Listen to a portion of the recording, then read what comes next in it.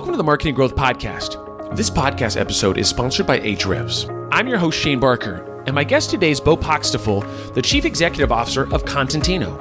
In today's episode, we'll talk about how a social media management tool has evolved over the years. Before we start the conversation, I wanted to discuss a common issue that a lot of my listeners are facing, and that's getting website traffic. As someone who's been in their shoes, I can tell you it's frustrating and very time-consuming. But there is a way to take the pain out of the process. You can use an all-in-one tool like Ahrefs to get access to multiple SEO tools that will help you rank higher and drive more traffic. Currently, they're offering a 7-day trial for only $7. You can sign up for it at ahrefs.com. They also have an engaging blog and a brilliant YouTube channel that has step-by-step SEO tutorials. Don't forget to check them out. All right, then, it's time to dive into the conversation now. Excited to have you on the podcast today. I think some good stuff, and I'm excited to hear about what you guys have built over the last four and a half years, huh? Yeah, it's about that. 2016 was the start official. That's awesome. Well, good. So, hey, you guys, we got Bo on the podcast today. Are you the founder or co-founder? You have a partner, correct? It's hard to say. It's hard to say. The story is kind of complicated. I would say I'm a co-founder. We started as a spin-off, right? So it was not the initial idea was not mine. I just took it in my own hands and built it up from the MVP. So am I a founder or I don't know, but I have partners I work with and co-founders. You've got a good team. You don't want to take all the credit, but you're probably the face of the company and probably what most people know about without getting into politics behind the scenes and knowing who's involved there. So yeah, before we jump into that, because I'm excited about to talk about that story today. I mean, that's the reason why we have him on the podcast today. But give us a little background in yourself. I always like to get a little background story on the people that we interview. Like now I know where you're at currently, but let's talk about where you grew up. Like are you actually in the same place where you grew up? Kind of give us a little backstory. Yeah, so I was born and raised in Bratislava, which is the capital city of Slovakia. Not Slovenia, not Czechoslovakia, it's Slovakia. It's a lovely country, small country in the middle of Europe. And growing up in a city like this, it got a lot of advantages in a way that it's very close to Vienna. It's like half an hour of drive to Vienna, 2-hour drive to Budapest, 4-hour drive to Prague. So all these cities are kind of close. So it got some impact on me when I was growing up. So yeah, that's where I'm from. That's what I love about Europe, man. Because when you go to Europe, one thing that I've always been very envious of people that live in Europe is that you're everything's so close, right? I mean, you have other countries that are, for you, it's a half an hour away, an hour away, 2 hours away, of like cities that are just absolutely insane, of nothing but amazing culture and amazing people. So I'm in Sacramento, California. So the reason I live here is because San Francisco is an hour and a half away. I've got the beach is an hour and a half away, but that's all Americans, which I have nothing against Americans because I'm American. I love Americans, but like the fact you can like jump a border and go to a totally different culture, totally different languages. The other thing that I've been super envious of is different languages. Like there's so many, right? So it's like in the US, there's Spanish and there's some other languages, but most people that I know, and I'm going to ask you this question, put you on the spot. How many different languages do you know that you could probably get away and speak? And I can speak 3. I somehow drunkenly can speak the Slavic languages like Polish, Russian, Ukrainian, Croatian, all those Slavic languages.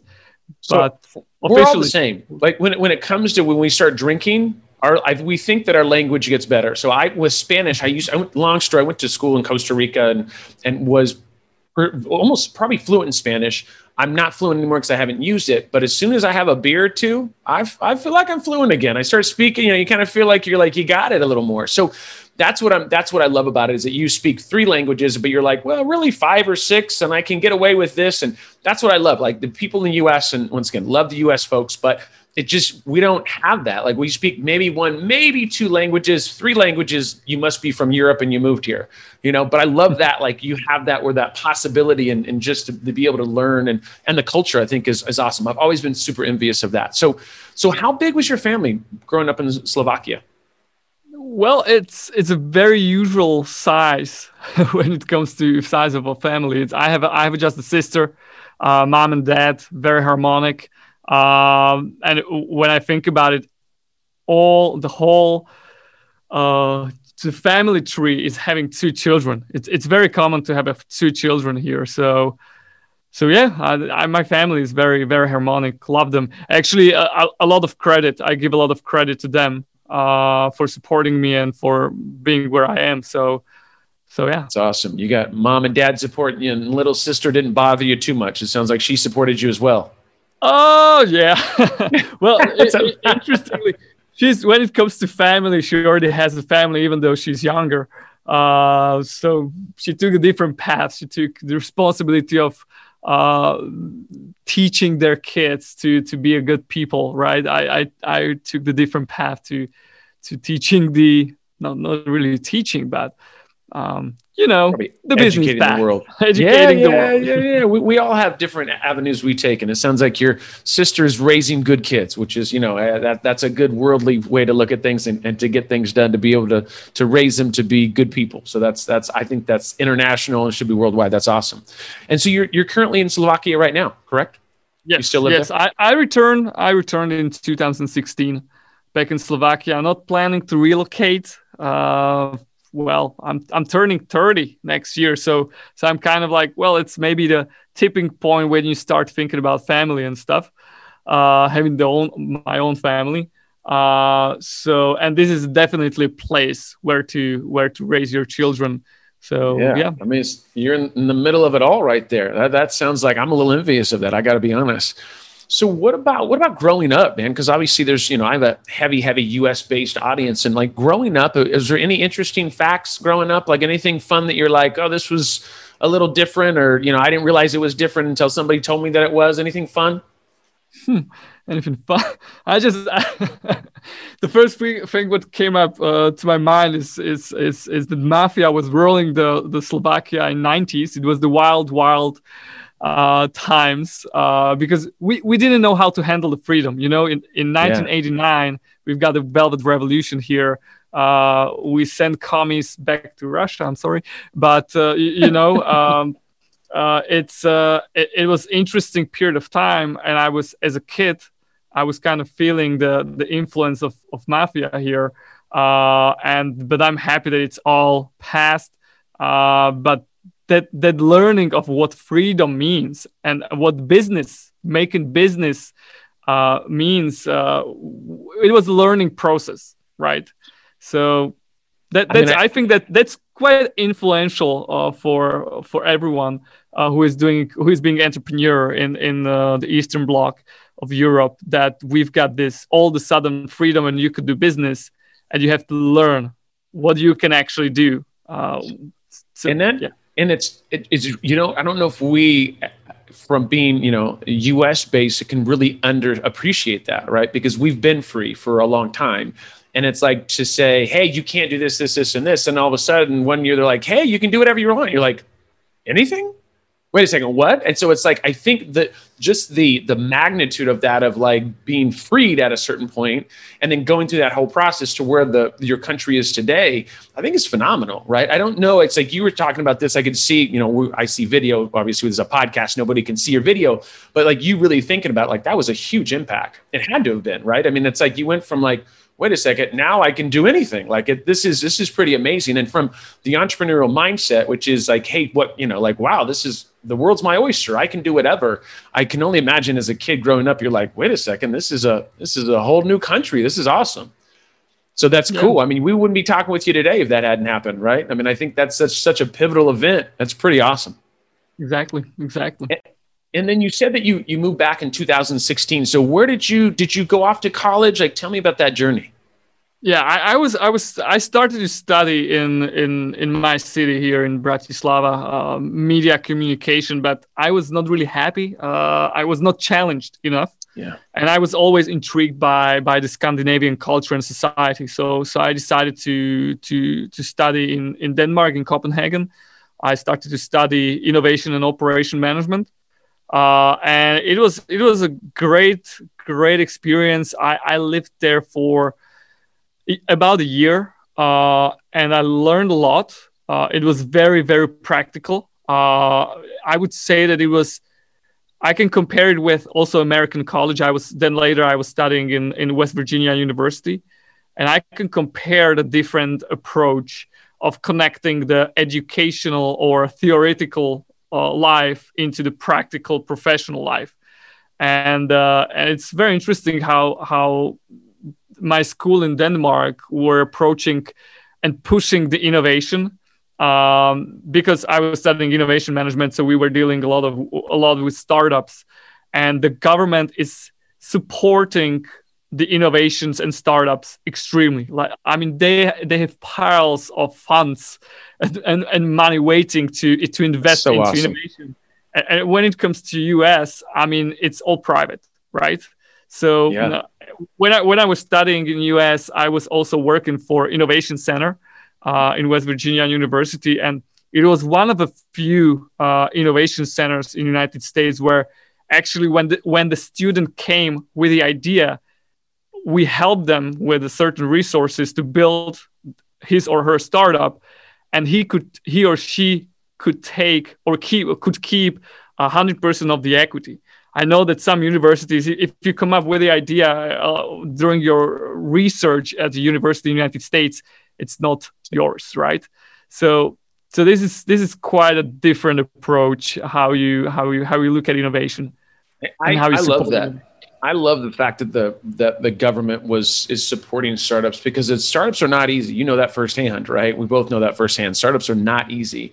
And any kind of support that you can get, we don't have millions of dollars to go throw into something. And if you have millions of dollars, that means you have a VC, you have a private equity fund that is going to absolutely change the way that you do things. And you're not going to be able, your vote goes down to 49%. They get 51%. It just, it's not always the deal. But the thing is you start to give up what you've built, right? And there's some value to that, but then there's also the other side of it. You're giving up part of what you've built, So I love the fact that there is a lot of the government's actually supporting that, because that really is, I think that's absolutely key, to be able to say, hey, listen, how can we get you to this stage and then get you to this stage and get you to this stage? I love that. So you guys, sounds like in West Virginia. So how long were you in West Virginia for? It was 1.5 years, I think, 1 year. Was over 1 year, 1.5 years. So I was studying there. Then I was an intern for this innovation center.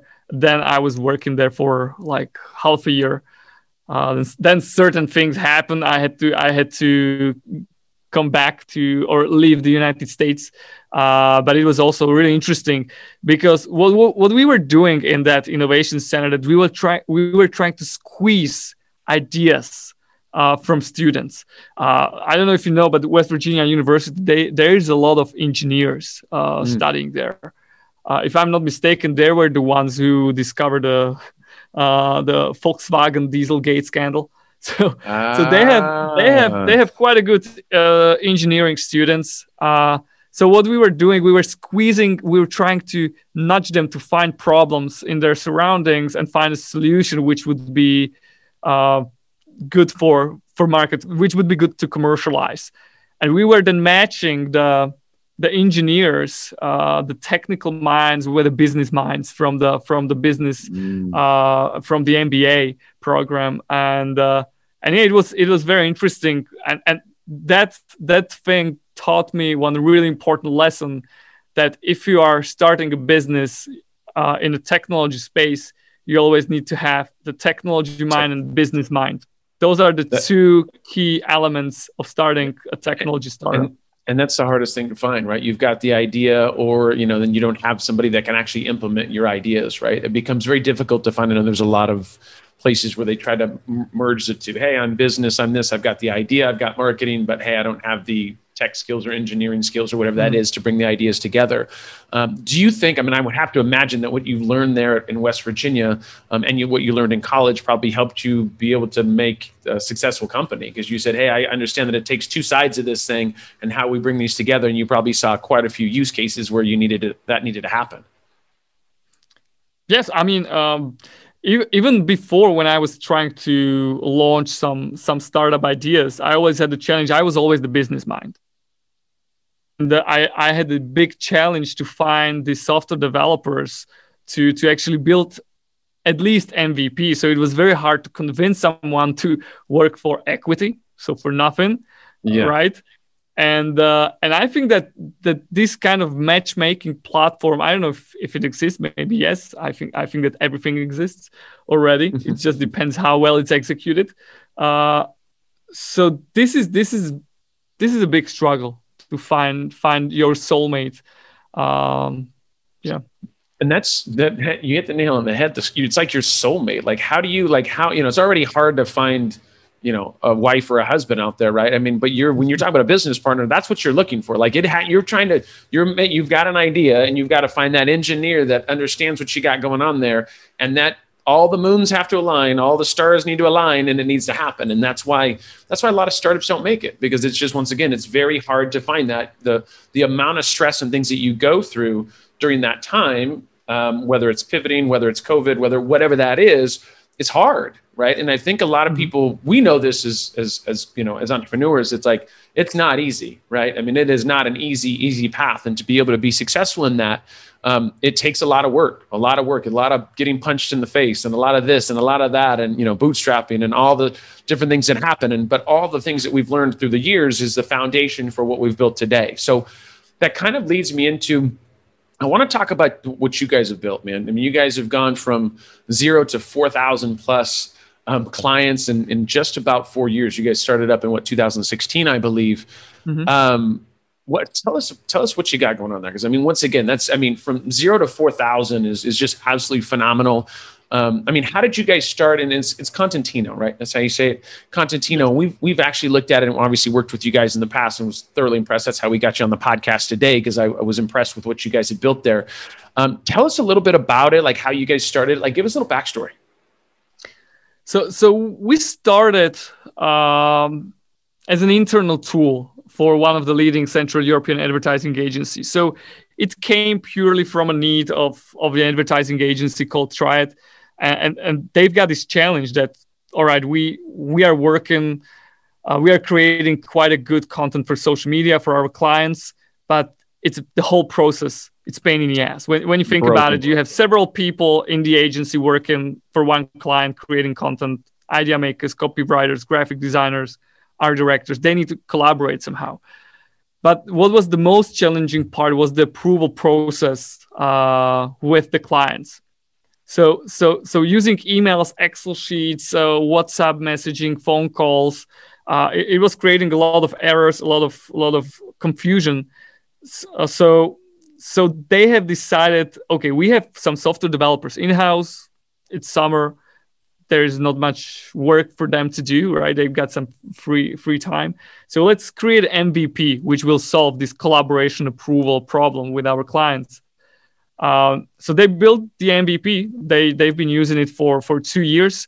The clients were happy, and then they offered it to some of the friendly agencies, the other agencies within the market, and they liked it. So they've got some kind of easy or light proof of concept, and they were finding or looking for a person who would actually build it, meaning start to sell it and launch it to the market. And because they were thinking like, okay, there's more agencies with the same problem as we have. Oh, for sure. Let's try to sell it, right? So accidentally, I somehow got in touch with the founders of Triad, of the advertising agency. The funny thing is that when I got back from the United States, I've got aspirations that I will work for McKinsey, Boston Consulting Group, and these big guys.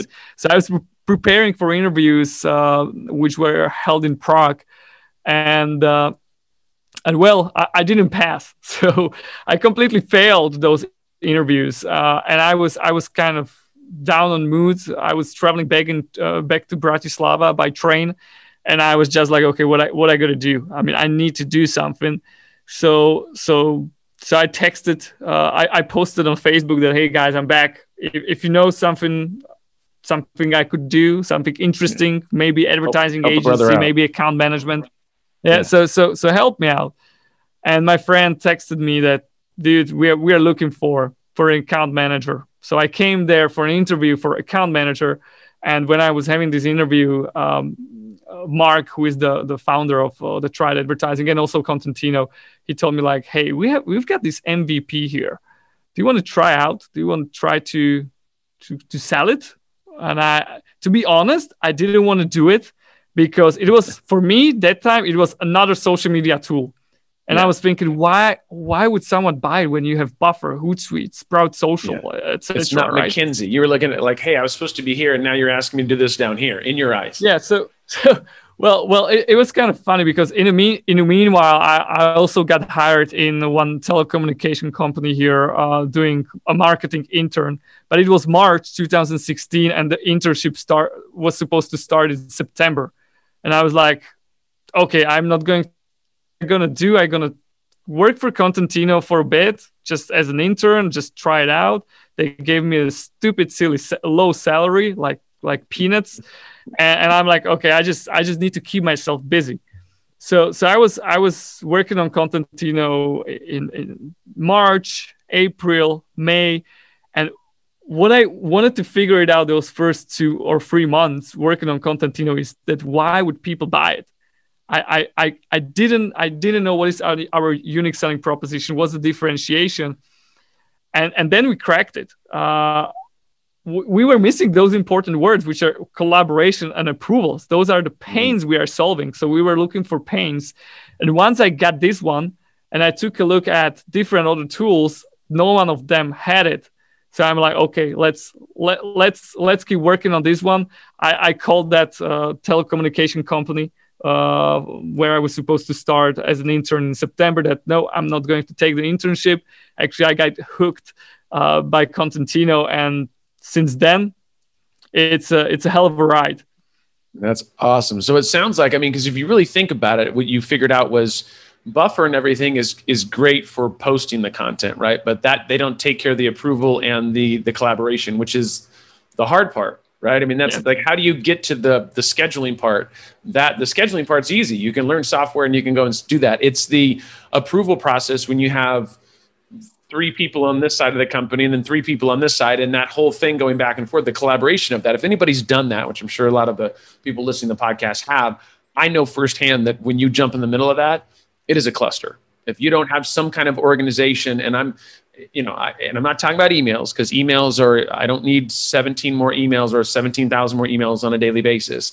Like being able to do that and taking that headache away, once again, it is super key. And so, what were some of the challenges that you guys dealt with? I mean, it sounds like the thing for you guys was, hey, the collaboration and the approval, like that's everybody's headache. And so if we can come up with a solution for that, what else did you guys find? What other challenges did you guys find? Because it sounds like it was like 3 months or 4 months that you're like, you cracked it quick. Like, that's just not normal. Like, usually it's not, you don't crack anything for a long time. Like, you got to get punched in the face a lot more. You got to, be homeless. You got to live in your car. Like, it sounds like that happened pretty fast. And you're obviously an intelligent guy. So give us a little, like, what were some other things that happened there?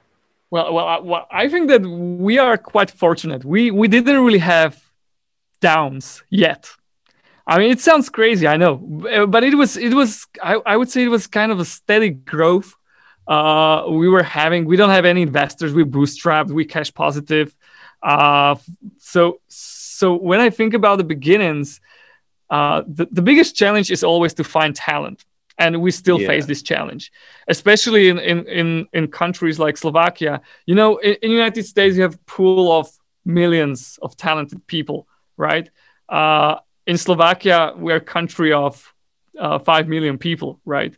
And you are looking for and when it comes to software as a service, we have maybe 10 companies who are dealing with software as a service. And when you are hiring some senior person into your company, you are hiring someone who has some kind of experience with software as a service. So where do you find these people? So they get a job anywhere. They have 10 people that are banging on their door at any point. We are stealing each other, the talent, I would say. But actually, what we did, to be honest, we never hired a senior person in our company. We are a company of juniors. Right now, we are 20 in-house employees, and and all of them started from the ground as juniors, and they basically made them it on top by themselves, by the help of the organization, by the help of the team. But they learned everything from the ground up, and that's something what I really admire about our team, that they are really, really passionate and smart to learn something without the resources that they would have some experienced team leader teaching them all of the knowledge, right? And I think that's, I always fight with that, because it's like you want the person that's scrappy and grinds and that treats the startup like their startup and is willing to learn outside of that and, really have to kind of grind it out.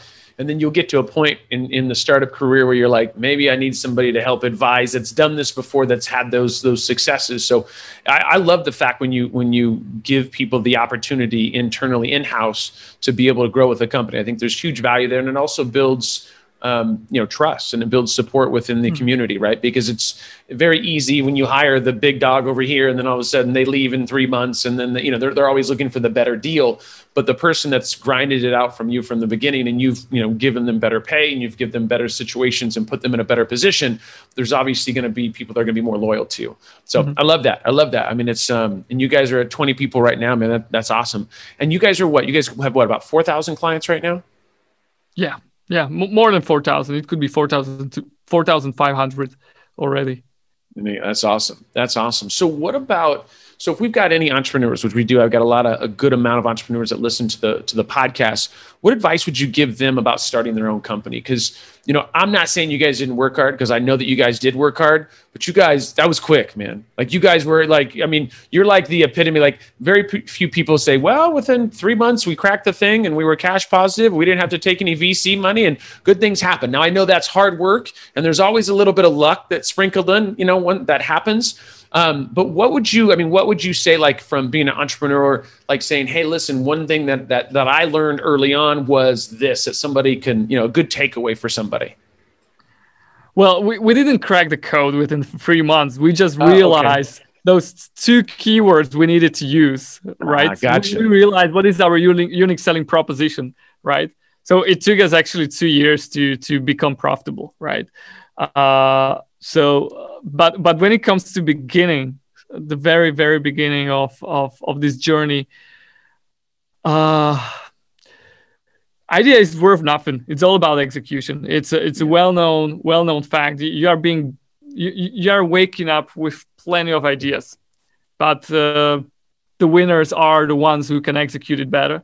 So what I would advise at the beginning of your entrepreneurial journey, don't overthink. Don't plan. Just execute, test, and do experiments as fast as possible, and learn on your own mistakes. I mean, there's no golden rule or general rule that if you're going to do this is going to happen, that you're going to be successful. I think every single business, it's different. It has its specifics, and the faster you do these experiments and the faster you're realizing what is working for you specifically, the more successful you're going to be. So yeah, execute. Yeah, I think that's the things. I think a lot of people, what they do is they read a book and the person says, hey, do this. And this is going to be what my agency can do. At the end of the day, the only way that you can guarantee to not be successful is just not to execute, not to make it happen, right? And it doesn't need to be perfect. And I think a lot of people get in that mindset of, it's not perfect. Like, I don't want to launch it because it's not perfect. And guess what? It'll never be perfect. Be perfect. Like ever. So you'll always have to change it and do things. And I think that's what people get nervous about with anything, with doing videos, with doing, like whatever it is, it's like, you have to start. And that's my big thing is like, my buddy Brian's always like, you got to press the button. It's got to happen. Nobody will know about your software if you don't launch at some point. And if you've been spending 3 years on your software trying to get it perfect, I'm here to give you the bad news that it'll never be perfect, and nobody will ever know about it if you don't launch. Like, that's the key to the whole thing.